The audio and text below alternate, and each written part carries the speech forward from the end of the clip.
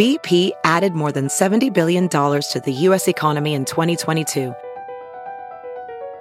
Investments like acquiring America's largest biogas producer, Archaea Energy, and starting up new infrastructure in the Gulf of Mexico. It's and, not or.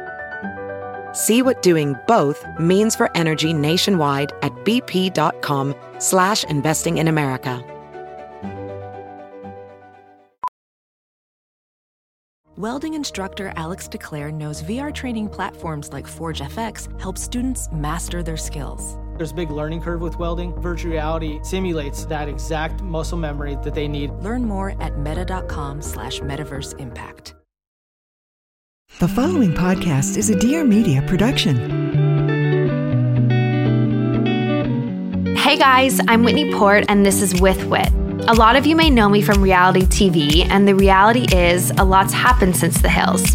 With Wit is dedicated to having real, raw, and occasionally ridiculous conversations with the people who have had a profound impact on me. Life-changing moments, life-changing people. Because on With Wit, very little is off limits.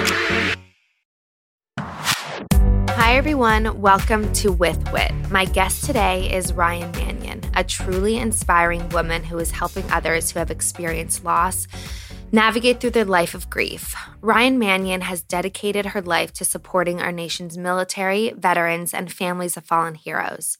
She is inspired by the character, leadership, and sacrifice of her brother, First Lieutenant Travis Manion, USMC, who made the ultimate sacrifice in the Al-Anbar province of Iraq while drawing fire from his wounded comrades on April 29, 2007. Serving as the president of the Travis Manion Foundation since 2012, Ryan leads a national movement focused on assisting veterans and families of the fallen to take the step in their personal journeys and inspiring the next generation of leaders.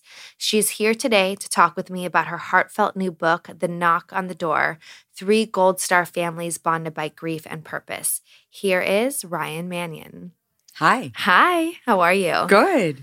This really spoke to me when I first heard about you. I was intrigued just because I'm constantly going through my grief journey. I lost my father 6 years ago, and it's something that I talk about very publicly because it is something that a lot of people don't necessarily want to talk about because they fear that they are then the downer. Yep. I wanted to hear about your story, hear what drove you to write this book, and then tell us a little bit about the book and how it's actually about 3 different women's perspectives about grief. Absolutely. I lost my brother on April 29, 2007. He was serving in Iraq. He was on his 2nd tour of duty in Iraq. I always say I was very naive to the fact that anything could happen to him. Of course, at the time, it was the height of the Iraq War, and I knew that service members were dying, but I kind of put this wall up to think it's not going to be my brother. You know, there's thousands and thousands of men and women over there. It's needle in a haystack type situation.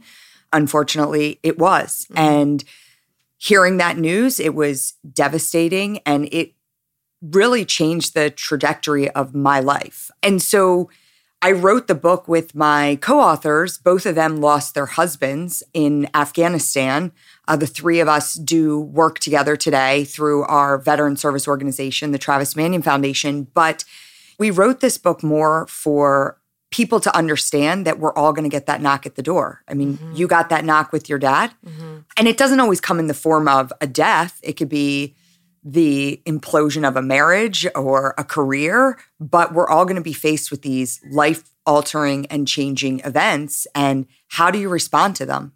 For me, after losing my brother, I went down a path of setting quick goals and just trying to stay focused on something, and then I lost my mom. 5 years after my brother was killed, my mom was diagnosed with cancer, and so I received another knock at the door, and the way I dealt with both of those was very different. And, you know, I feel your pain from the loss of a parent. It's something, you know, every day I miss my mom. I want my mom here with me. And, you know, it's kind of navigating those waters of how you move forward and be the best version of yourself and not let it define you in a way that takes you into a bad place. Right.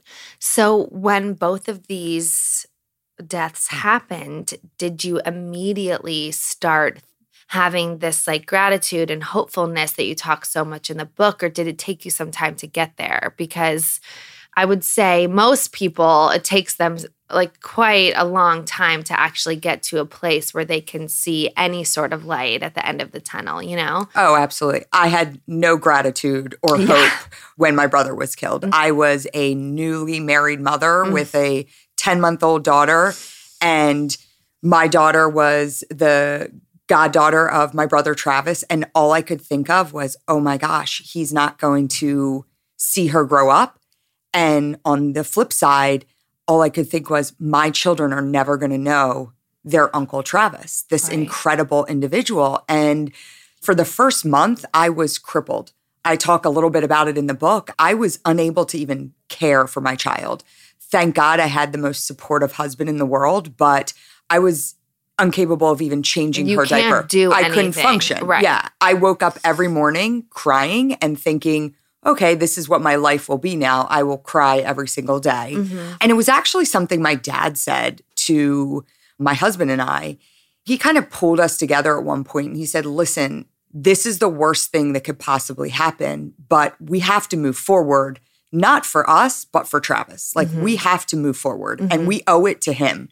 He was overseas serving and protecting this nation, serving and protecting us. Like we owe it to him to continue to live a life that is worthy of that sacrifice. Right. I mean, that's a lot of what gets me through when I'm having rough times and just feel like, what is this all for? Like my dad's not here, you know, what is this all for? And I just say it's because my dad would want me to be happy. I mean, it's not only because of that. I want to be happy too, but the ultimate respect and honor for your loved one who's passed is leading a happy life and leaving a positive legacy. Yeah. It is important to get there, but for those of you who have just lost someone, you know, expect it to take some time for you to get there. Yeah, I always say that grief is a process. It's a journey. And, you know, I unfortunately have become for my surrounding friends like the go-to person when they lose someone. Like, okay, well, tell me how to do this. What would Ryan say? Yeah. And, you know, I always say like, I thought for a long time that after my brother was killed, that I was going to wake up one day and that pain would be gone. I just thought, okay, I just got to battle through until it goes away. And what I've come to realize is it doesn't go away. It never goes away. You learn to live with it and it changes and it manifests. But I'm very quick to tell people like, you're going to grieve for the rest of your life. And that's okay. But that shouldn't take away from living as well. Right. Then that's definitely something that I also tell myself that someone told me when my dad passed away was that the sadness that you feel, the depth of the sadness and the intensity of the sadness that you feel will always be the same, but it may come and hit you less and less over time. So, you know, in the first month when you're just like crying nonstop every day, maybe the second month, it's like 5 times a day. And then the third month, you know, 3. And it slowly progresses where it's not what defines you anymore. It's just something that makes you have a new perspective on life and sometimes even a positive way. One of the things that I was reading in your book was how there are so many things that maybe you wouldn't necessarily have done or accomplished had your brother still been here. That was so interesting to me because it hit me because sometimes I feel guilty thinking, gosh, like, there's so many things I would never have accomplished if my dad were still here. Like I had a business with my father and I ended up having to let that business go. And although that was horrible and sad at the time, like letting that go actually was the best thing that ever happened to me. And I was able to focus on so many other things that I was actually passionate about. And I feel guilty for being grateful for that. And if I had it to do all over again, obviously a million times over, I would want my dad back instead. But because I can't have that, it's like looking at what have you done and become because of that. Well, I feel the same way. Yeah. It was interesting because the journey to writing this book actually started about 1.5 years ago. my two co-authors and I were asked to go on the CBS morning show to share our story. 3 women who are working with the veteran community that all lost loved ones. And, we were approached after that piece to write the book through a literary agent. But during the interview, I said something along the lines to the woman interviewing us. I said, I feel blessed every day to wake up and have the opportunity to do the work I do. And then I kind of caught myself, and she was like, blessed. That's an interesting choice of words given what you do is a result of losing your brother. Right. And I was like, well, yeah, it is. And I would give it all away, like you said, in a second. But I'm blessed that I do have that opportunity to continue his legacy in some way. Before Travis was killed, I owned clothing boutiques, and I graduated from college and I knew exactly what I was going to do. I had taken out small business loans. I was opening men and women's high-end clothing boutiques in Jersey and Philadelphia. And opened them up and loved it, was successful at it. It was actually on the day Travis was killed, when I got the call that he had been killed, I was signing the lease to another location. And I'll never forget, I had just got a new delivery. I went back to work after he was killed. I kept running my businesses. And it was one day I got in a delivery of new jeans, and I was taking them out of the box. And something that would have brought me so much joy previously, I was so excited about it. I was like, I felt empty. Right. And I'm like, does absolutely nothing. Yeah. For me. I said, I feel nothing in this. And within 2 months, I had closed all my businesses. And I said, I can't do this anymore. It does nothing for me. It's not bringing me joy. It's not bringing me purpose or passion. And I went from there to feeling like, okay, I have to serve in some way. So I ended up going to work for the government. I found out quickly that that wasn't for you either. But in my head, I was like, okay, I'm not going to join the military, but if I work for the government, maybe that's service. Yeah. But at that point, after a couple of years of working with the government, our organization had grown exponentially, and it was time for me to be able to go there full time. I started working side by side with my mom, and it was for the first time where I felt whole again. Wow. And I felt like this is what I was meant to do. Wow. That's really amazing. Yeah. And now a word from our sponsor. I have been a fan of Warby Parker forever. They make such great glasses that are super, super quality and really, really on trend. They create boutique quality eyewear at a revolutionary price point. Warby Parker was conceived as an alternative to the overpriced and bland eyewear available today. Prescription eyewear should not cost you more than a plane ticket or a new iPhone. So by circumventing traditional channels and engaging with customers directly through their website and retail stores, Warby Parker is able to provide high-quality, good-looking prescription eyewear at a fraction of the price. Their aesthetic is very vintage-inspired with a little contemporary twist, and every pair is custom fit with an anti-reflective polycarbonate prescription lens. One of the great things about Warby Parker is how they give back. They are really a company with such a great purpose. Almost 1 billion people worldwide lack access to glasses. This means that 15% of the global population cannot effectively learn or work, which is crazy because glasses were invented 700 years ago. We really should be on top of this. Warby Parker partners with nonprofits like Vision Spring to ensure that for every pair of glasses sold, a pair is distributed to someone in need. They really believe that everyone has the right to see. So I did the free home try-on program, which you guys all must try. You order 5 pairs of glasses and you try them on for free for 5 days. There is no obligation to buy. It ships free and includes a prepaid return shipping label. Out of the 5 glasses I got, 2 of them worked, which is like a really great success. Head to warbyparker.com/withwit to take the quiz and order your free home try-on. Also, they are introducing something called Scout by Warby Parker. They're comfortable, breathable, and affordable daily contact lenses. They're made from a super moist material that resists drying for lasting hydration and comfort. You can order a trial pack that includes 6 days worth of contacts for only $5 and then receive $5 off your next Warby Parker order. Learn more at warbyparker.com/withwit. Again, that's warbyparker.com/withwit. And now back to our chat. As a parent, do you ever wish someone could just whisper some realistic and trustworthy support in your ear and not make you feel awful for not having all the answers? Well, that's what I'm here for. I'm Dr. Eliza Pressman, developmental psychologist, parent educator, clinical professor, and I'm a mom. My goal is to make your parenting journey less overwhelming and a lot more joyful. Please join me every Friday for new episodes of Raising Good Humans. There's a story in the book about your friends and family dedicating themselves to training for the Marine Corps Marathon. And that was within a year of your brother's death, Yes, right? yes. So why was setting and achieving that goal so key to finding peace of mind for you? I mean, I cannot even imagine getting myself up out of bed like that year. Well, I'll tell you, it was not by choice. Mm-hmm. My brother had actually signed up to run the Marine Corps Marathon with my dad. Okay. He called my dad from Iraq and said, let's run the Marine Corps Marathon together. And my dad had actually run a few marathons, but at this point he had hung up his marathon shoes, at least, not running shoes, but marathon shoes.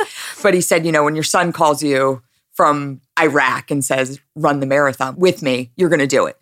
So we were sitting actually this was literally within a few weeks. We're sitting in at my parents' house. There's still a lot of people around. And my dad said something along the lines of, I don't know what I'm going to do to move forward, but I know the first thing that's going to happen is I'm going to run that marathon for Travis. Mm-hmm. We've both signed up. We were going to do it together. I'm going to do it. And I always say it was like a scene from a movie because literally the person next to him was like, I'm running it with you, Tom. And then it went around the room and it was 20 people we're all in. Oh and my God. I was the last one and I had my head down. You're now I guess I have to. I'm staring at the carpet I'm not running a marathon. And I looked up and all eyes were on me. I just said, okay, I'm going to run the marathon. Yeah. Not knowing what that meant. Again, just had my first child, hadn't worked out in who knows how long, So I went online and I printed off couch to marathon training plan. Oh my God, that's amazing. And the first thing it said is run 1 mile. That was day one, you run a mile. And so I'm like, okay, I can do this. So I went out, I ran a mile, and I thought I was going to throw up. I mean, I got done. I'm like, there's no way I can run a marathon. This isn't happening. Yeah. But then I took a step back and it was actually somebody said it to me. You can't eat an elephant with one bite. Right. So don't focus on the 26 miles. Focus on that 1 mile that you had to run. Whoever wants to eat an elephant I don't anyway. know. I don't know. I think it's a saying, but it was that idea of okay, this gave me something. And I don't know if you experienced this after you lost your dad, but you have to throw yourself into something and focus on something. And so it was a little bit less for me about running the marathon, but it was something for me to say, this is what I have to do today. Yes. The nice thing about it is, and I think what got me through is Travis's iPod had come back from Iraq in his footlocker, his big chest. Yeah. And so I got to listen to all the music he was listening to when he was over there. Yeah. And so every morning I woke up excited to put that AirPod and feel connected to him. Yeah, and say, okay, what were you listening to? Yeah. And hear all these songs. And so each day I just focused on what I had to do that day. Yeah. And I really think from a mental standpoint, just that idea of that focus, but also from a physical standpoint, getting out there. And I felt definitely the physical activity helped a lot with my mental perspective as well. Yeah. I mean, I think that's really good advice. You talk so much about this notion of living life with intention, having an intention. And I think that is so important because you don't want people to say just be happy, just be positive, think on the bright side, look at the silver lining. Those are things that I think can really annoy and upset someone that's grieving. Yep. But I think a really good takeaway is setting an intention and setting a goal for yourself that gives you a reason to show up for yourself and for other people. Yeah. And I really love that message in your book. Okay, so I want to get into some quotes from your book that I really loved and that spoke to me, and we can just dive into them a little bit deeper. Okay, this first one was, I love the quote, failure is a bruise, not a tattoo. It's my favorite. I loved it so much. I'm kind of dealing with that a little bit with my husband at the moment. He is just feeling a little bit down in his career, and he feels like, why is nothing going right? And we were having this conversation this morning, and then I started reading your book, and I saw that, and I read it to him, and I was like, it literally is just a bruise that will heal. Yeah. And it's not something that is marked on you.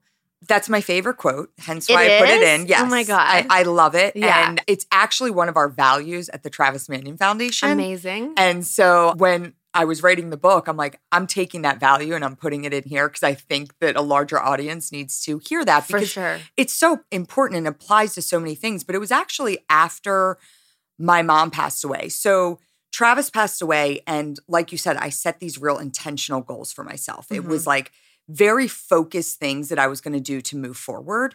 And it definitely worked. And it's definitely a positive thing. But I don't think that I spent enough time focusing on me and saying like, are you okay? Not just jumping from one thing to the next. Right. Because the more that you shove those feelings down and don't allow yourself to just break down, the worse and worse it gets. And then you will actually explode. Yeah. And I did that. Yeah. So my mom passes away. And it was the following Christmas. After my mom passed away in April, it was that Christmas. Every year, our family, since my dad was a child, hosts a Christmas party on Christmas Day. And my parents had taken over hosting it. We have over 100 people at our house on Christmas Day. Oh, my God. And so this was the first year my mom was gone. And my husband said to me, I don't think you should do the Christmas party. Like, pass it on to one of your aunts. And I'm like, no way. I'm doing this Christmas party. I'm hosting it. It was a little bit of that push everything aside and just focus on the goal. And so Christmas party goes great. Everything is wonderful. And I lied down in bed that night and I had a massive panic attack. Oh my God. Okay. Like, I always say, like, I thought if you had asked me before that if I had ever had a panic attack, I would have said, oh yeah, of course. But until I had that one, I was like, no, I never actually had a panic attack. And it was, and I rolled over to my husband. And I said, I'm dying. I'm freaking out. Yeah. And I talk a little bit about in the book, but he actually said, shut up and go to bed. And for me, looking back, like, I needed him to say that because if he would have said, oh my God, you're dying. Like, You maybe would have panicked. Yeah, more. it would have been a whole thing. Yeah. But I woke up that next day and I realized, like, something's not right. Like, I'm not okay. And I haven't fully dealt with things. But I was so afraid of feeling like I had failed. And I went through a couple months where I dealt with just crippling anxiety. I felt like I couldn't leave my home.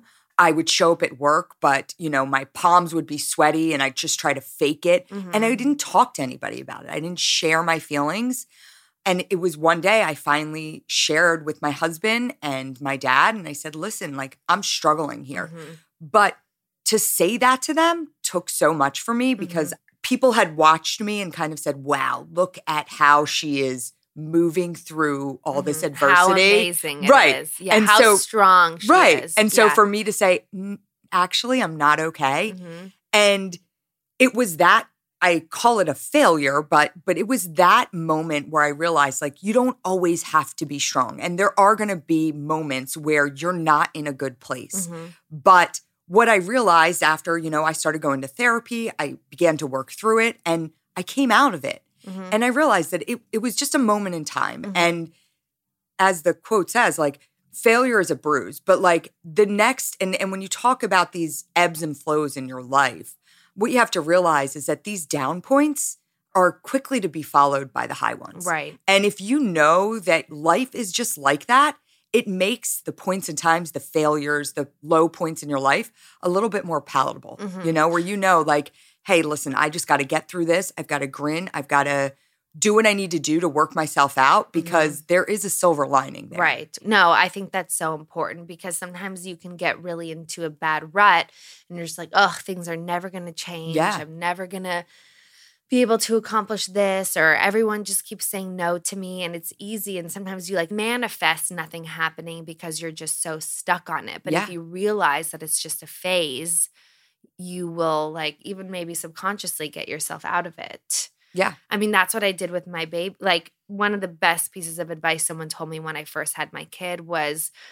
that everything is a phase. Oh, and yeah. that as soon, you struggle with something like the breastfeeding, and then honestly, like that, it's over, and then it's the next thing. Right. It's sleep training, and then the next thing is teething, and then the next thing, it's like it's always something. Yeah. But in between those things are beautiful, amazing, wonderful moments and miracles. So, but you're in that moment. So Amy, my co-author, she just had her first child. Yeah. 8 weeks old.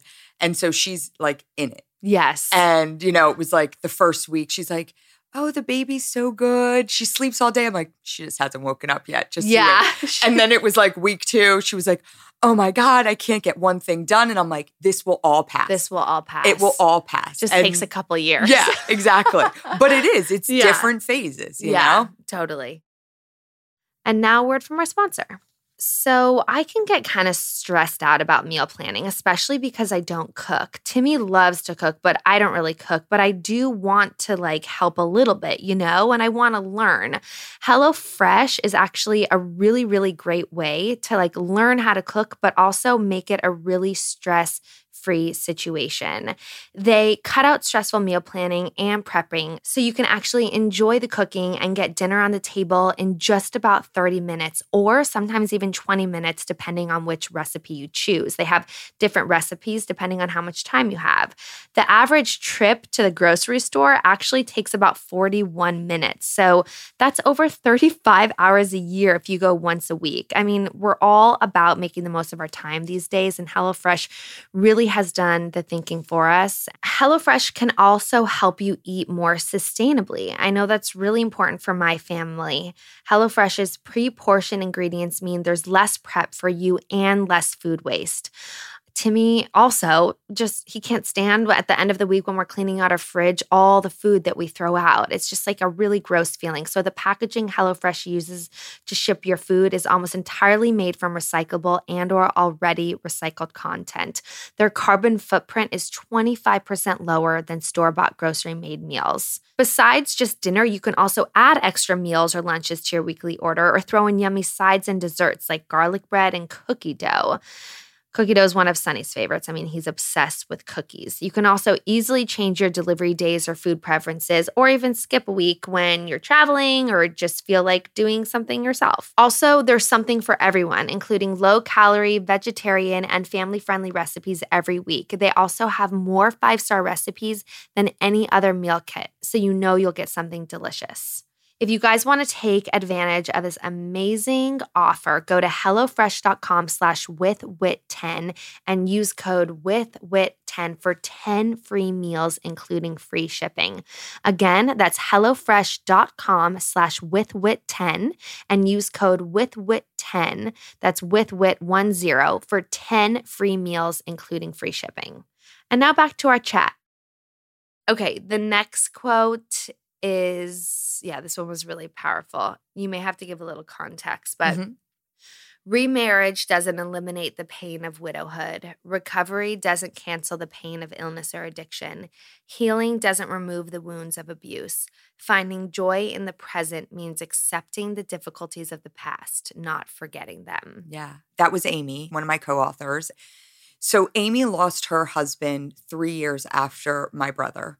And Amy's husband and my brother were actually best friends. Okay. So they were roommates in college together and died 3 years apart. Wow. One in Travis in Iraq and Brendan in Afghanistan. And after Travis was killed, Amy and Brendan were there for our family in a big way. And losing Brendan 3 years later, it was beyond tragic. It was, how does lightning strike twice? It was unbelievable. It's hard to have hope in anything at that point. Yeah. And, Amy went for a long time just trying to find out, and I can't even imagine, I lost my brother, but she lost her life, her future. And she struggled for a while on what her future was going to be and where she was going to be. And she finally accepted that she could find love again and that the love was not going to replace the love she had for Brendan. And 2 years ago, she married an awesome guy. Aww. And I love what he said. at the wedding. I was her maid of honor and I was standing there and he said, the person that you are today, because you went through what you went through with Brendan, is the woman that I love. Like you not having that experience with Brendan and losing your husband and what you shared together, that's why I love you today. And so the fact that he's accepted her past as a way to her future, it's so beautiful. It is so beautiful. Yeah, it was, my son is actually named Travis Brendan. Aww. And Amy's brother-in-law, Brendan's brother, had a son the same age as mine, and his name is Brendan Travis. And so Travis Brendan and Brendan Travis were the ring bearers at Amy's wedding to her new husband, Joel. And they came up and they were, 3 years old and they were wearing their chucks and little tuxes. And they came up the aisle and there was Joel standing at the end of the aisle with his hands out and giving them high fives. And I just thought, what a beautiful story to see what a big part Brendan is of what's happening today, but also what an incredible individual Joel is that he has accepted this whole story into his life too. It is so true. Yeah. I mean, our partners deserve so much for how much they have put up with us. I mean, my husband moved to Los Angeles and then literally, I think 2 weeks after he moved here, because we were dating long distance for 6 months. My dad got diagnosed with cancer. And then my dad was sick for a year and then he passed away. And I always think, God, like, you really fell in love with this person pre my dad dying, this happy-go-lucky, really positive, confident woman. And I mean, the next couple of years were so hard on us because I was kind of a different person than who he fell in love with and who he moved to Los Angeles for. Yeah. But he loved really so much the core of me that he was able to obviously stick through it and stick by my side. But I love this quote so much just because it's not about just changing things and moving on and like replacing something. Right. And I always tell that to my mom too because I so desperately want her to meet someone. Like she may never love someone the same way that she loved my dad. She won't. Like their love was, not no one could have a love like that. But it doesn't mean that a different kind of love can't still be amazing. Yeah. Yeah. Okay, the next quote. So this was also in reference to, I think, your friend losing her husband. It says, anyone's dreams can be ripped away in an instant. And believe me, it hurts like hell. I'm not going to pretend it doesn't, but dream away. The joyful anticipation those dreams bring you will far outweigh the pain their absence leaves behind. After all, anticipation is half the fun. And I think this is such a motivating, amazing quote for when you're feeling so down and you can't get out of that rut. It's like, plan something, like think about who you really want to be, or even if it's that broad, like think about what you really want to eat for dinner, or think about like the color on your nails, like that you really want to paint them this week, or you know what I'm saying? Like even those small wins, like do little things for yourself or make little plans for yourself and don't think about it so like long-term, so big, so high stakes, So this was Heather. So, I wrote it again with two widows. Right. So Amy lost Brendan in 2010 in Afghanistan. And then Heather lost her husband, Robert, just a couple months after Brendan was killed in Afghanistan as well. Okay. And they're in two very different places. Amy is newly remarried with her first child, and Heather hasn't gotten to that place yet. But it's not to say that she doesn't find joy in what she's doing. They're just in, and that's why I love the different stories that the book shares, because it's not just one woman's journey. Right. And it shows like, hey, there's three of us and we all did things actually very differently. And there's no right or wrong way to do it. Heather did want me to tell you, because I told her I was coming out here, that she was an intern at Teen Vogue. No way. When she said it was right. It was either right before or right after you left. But she said, make sure you tell Whitney that I interned at Teen Vogue. That's amazing. Yeah. Oh so my God, what a small world. Yeah. So but Heather talked about after losing Robert, she kind of same with me. She couldn't get out of bed. And so her mom, she lives in Carlsbad. Okay. And she would wake up every day and they would set one thing to do. So it would be like, today we have to go to the Social Security office. Mm-hmm. And so they would do that. And today we need to go to the bank. Today we need to go to the Verizon store and update the phone plan. And she said a lot of times it was me waking up, taking a shower, going and doing that errand, and then coming back and Getting falling into asleep. bed all day. Yeah. And she said, and then it started to be like, okay, now I'm going to have lunch with a friend. Mm-hmm. And so she said, finally, I started to look forward to those things. And I realized like, it's okay to anticipate and be excited about things after a loss. Another thing I love that she talks about is that she used humor to kind of get her through after. That was one of the things I was gonna. Yeah. So she focused a lot on like, that. on humor. And she tells this great story. You know, the military is very regimented. There's a lot of protocol involved. And there's a lot of, you know, set ways that you have to do things, even as it pertains to a funeral. She shares the story about how she was in the funeral home and she's sitting next to her brother-in-law, Robert's brother, who's also a Marine. And the funeral director gives her this leather-bound book with a big red, white, and blue eagle on it, you know, the guest book, and said, well, clearly you must use this book because it's so patriotic. And she's thinking in her head, like, this is so stupid. Like, Robert could care less if he had a book with a red, white, and blue eagle on it. Like, I don't care what people write their names in. And so Rob's brother, kind of anticipating that, you know, seeing that she was getting down, he said, you know what, Heather, you know what Rob would also want? He would love it if you rode into Arlington National Cemetery on an elephant. Yeah. and Heather said, like, turned to him and said, you know, I think he would. And yeah, I think I'd like to do that. Well, there's a bunch of Marines around, CACO officers. They're called casualty assistance officers. And they like overhear this conversation.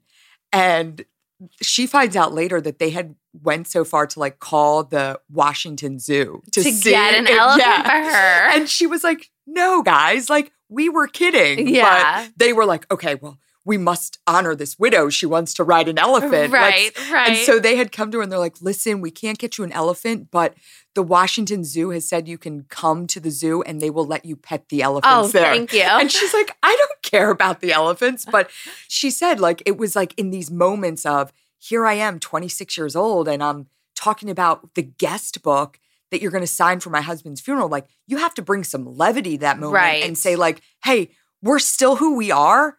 And there has to be some kind of release there. Oh, 100%. The quote, because I wrote down this quote about that, was that allow yourself to find humor in even the darkest and ugliest of situations. It's a powerful lifeline when your regular coping resources like patience and gratitude are depleted. Also, laughing is far more fun than crying. Yeah. Yeah, so sweet. I think this is getting towards the end when, you know, you talk about trying to think about memories of them, like really trying to hold on to those memories. And even if as it gets harder and harder to remember those things, you say that reminders of our difficulties and sadness are everywhere. We don't usually have to look too hard to find them. But the fact is, reminders of happier times are everywhere too. And we can feel reassured by them and take pleasure in the little gifts of joy they bring to us when we need them the most. Sometimes, however, we have to be much more intentional about seeking out these little signs. Yeah. And that really was so important to me. I mean, the day that I got married, it was really hard for me. I was torn in a million different directions because it was supposed to be the happiest day of my life, but my dad wasn't there to see it. And then in the sky, right before I was about to walk down the aisle, there was in the sky made out of clouds, like it said I, heart, and then you. Oh. But it wasn't like there wasn't a skywriter in sight. Like I'll show you the picture. Yeah. It was like the cloud. My dad miraculously just drew that out of clouds. Yeah. So whenever I think of my wedding day now and I think about my dad, instead of thinking about how sad it was, I think about that sign and that he was actually really there. And I believe that. Totally. So I totally believe in the signs. We all do. Mm-hmm. You know, and I always say it's interesting because I have a friend who lost her husband in a bicycle accident. He was doing a charity bike ride in Washington, D.C. and was hit by a car. Oh, my God. And it was tragic. And it was after Travis. And again, I drove and I was right there with her. And I was like, okay, I'm going to help you through this. And she said people were like not saying stuff to her in the aftermath. They weren't kind of reaching out to her and they didn't know what to say. Mm-hmm. And she finally like put this message out like, listen, you guys reminding me that Jake died, like I never forget it. Right. So it's like, don't think that you not bringing up Jake is going to make me forget that my husband died, you know? 100%. And, but we always talk about these signs. So when I ran the marathon, I'll flash back to when I was in high school. Travis and I were at a party. We were running from the cops, actually. And I fell. And I fell as we were running. You know, there was like 100 kids running from the cops. And we live in like outside of Philadelphia. There was cornfields. We're running through cornfields. And I cut my leg really bad. But of course, I didn't go to the hospital because I couldn't have my parents find out I was running from the cops. Yeah. So I have like a nasty scar on the front of my shin. And it's always bothered me. And I've gone back and forth like, I should really get that taken care of. But I was running that marathon and I got to mile 19 and I had a mental breakdown. I was like, I'm done. I can't do this.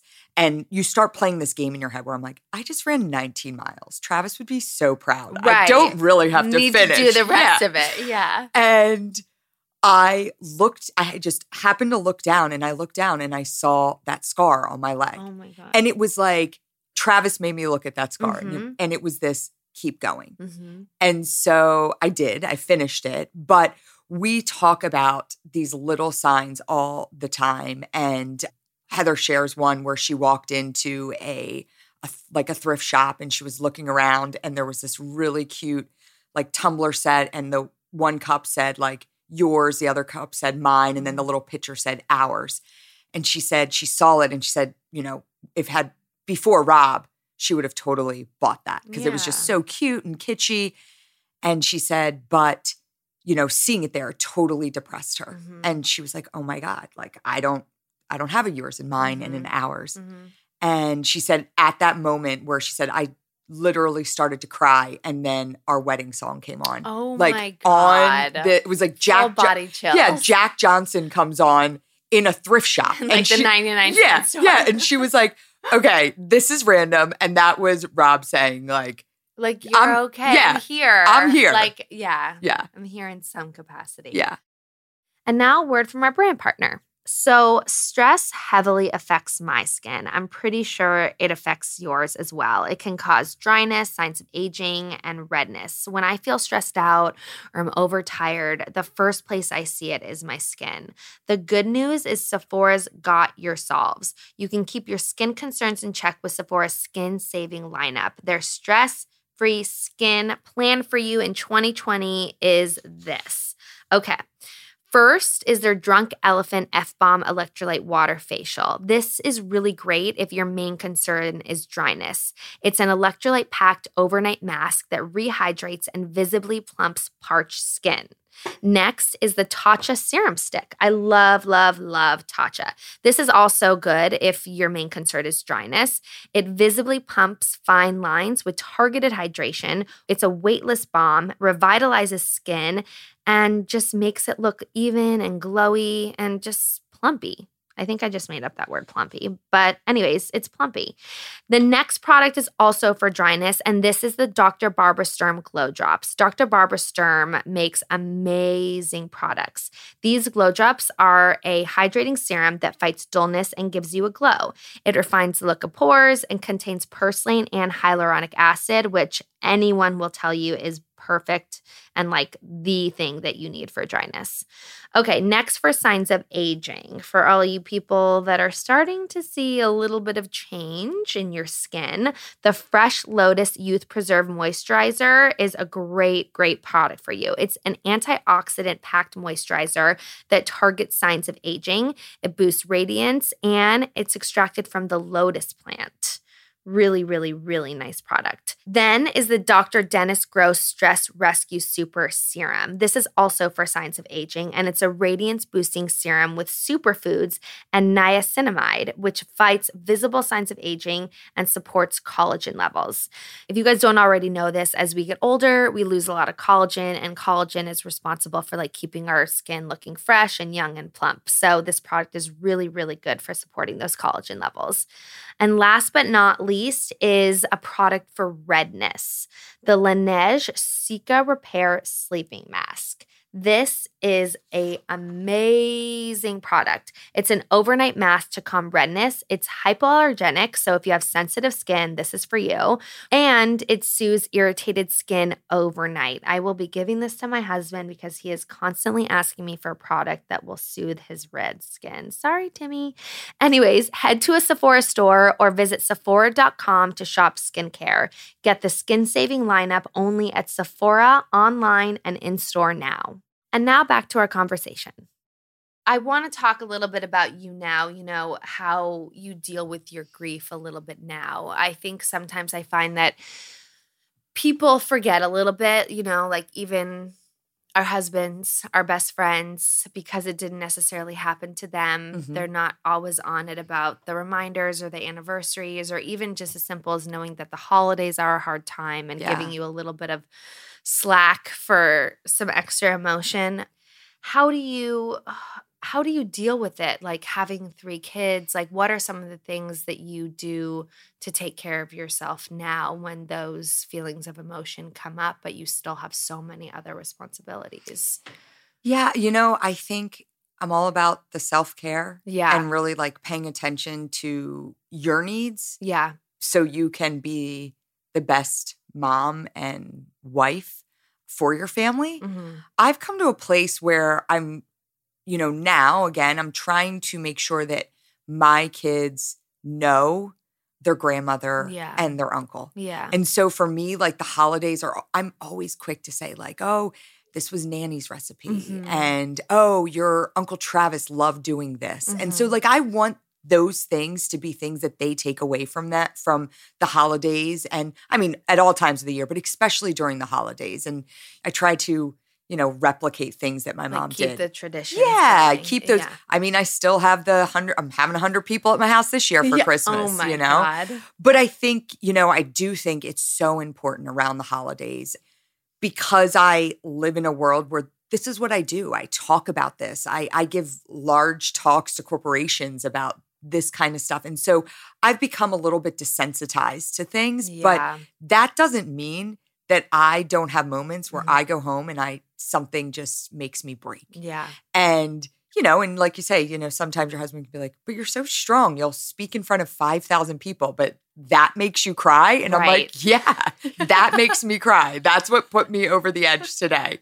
Right. And I think it's about being patient. And I always say like the holidays are about reaching out to those we love. Uh-huh. So be very intentional about saying, how are you doing? Mm-hmm. And, you're not bringing up something that is going to put them into a bad place. No, because like you said, they're always thinking about it anyways. And a lot of times it's a relief when someone asks you about it because then it gives you the time and space to actually talk about it and not just hold it inside. Yeah. So, I make sure that I'm reaching out to people that I know may be struggling and those that I maybe don't know are struggling, but I know that at times they've gone through something difficult. Mm-hmm. How's everything going? How's everything going? Yeah. As simple as that. Yeah. It really will put a smile on someone's face. Like, even if you don't want to answer, because sometimes I will get those kinds of texts. I'm like, oh, I'm not really in the mental space to like get into it right now. Yeah. It's still just knowing that that person thought about you for that second really can mean so much. Oh, yeah, for sure.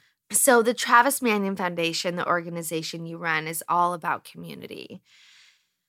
Talk about the foundation, what you do on a daily basis, what your mission is, what people can come to find if they need, this kind of help. My mom actually started the foundation after Travis was killed, and she wanted to provide support to veterans, the military community, and families of fallen service members. But like you said, in a larger role, she wanted to help bridge that divide too, because, you know, there's 1% of our population that serves in the military. Mm-hmm. It's not commonplace for, you know, I'm trying not to use acronyms that you're not going to understand. Yeah, I'm being very intentional about that. But, you know, it's a small community, but it's the 1% of the men and women who defend our freedoms every day. Right. And so how could we make sure that we were playing a role in bringing the civilian population together with our military community? And so that's what we do. We execute engagement opportunities all across the country. Our biggest initiative is actually called Character Does Matter.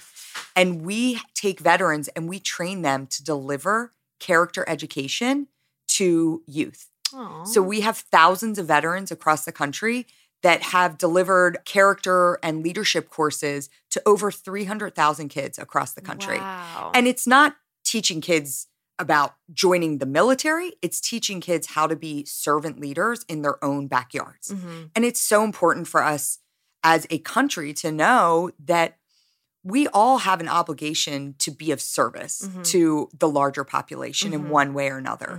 And, you know, I have found that the greatest way to channel the loss of my brother and my mom is in service to others and to give back. And that is, honestly, that's all about what we do at the Travis Manion Foundation. We are nationally based. We've got 8 offices across the country. Wow. And we've got over 60 employees. And no matter where you are in this country, you can be a part of what we're doing. There's engagement opportunities all over. Amazing. Yeah. Well, I'm so happy to have met you. I'm so grateful that you came in and were so vulnerable and shared your story. And I think everybody should go check out your book. Yes. Where is it sold? Where can we find it? It's sold everywhere books are sold. Okay.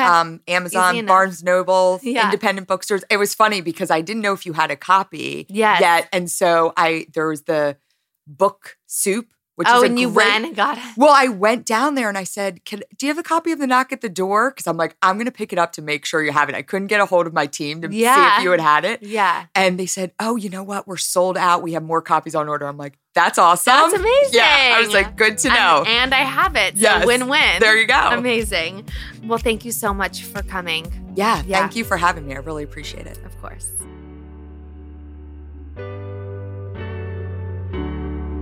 Thank you guys so much for listening. I hope you loved this episode. Don't forget to subscribe, rate, and review. I'd love to hear what you think and anything more or even less you'd want to hear about. Tune in every Tuesday for a new episode. If you want to know more about what I'm up to, you can find me on Instagram at Whitney Eve Port, my website, whitneyport.com, and my YouTube channel, Whitney Port. Peace in the streets.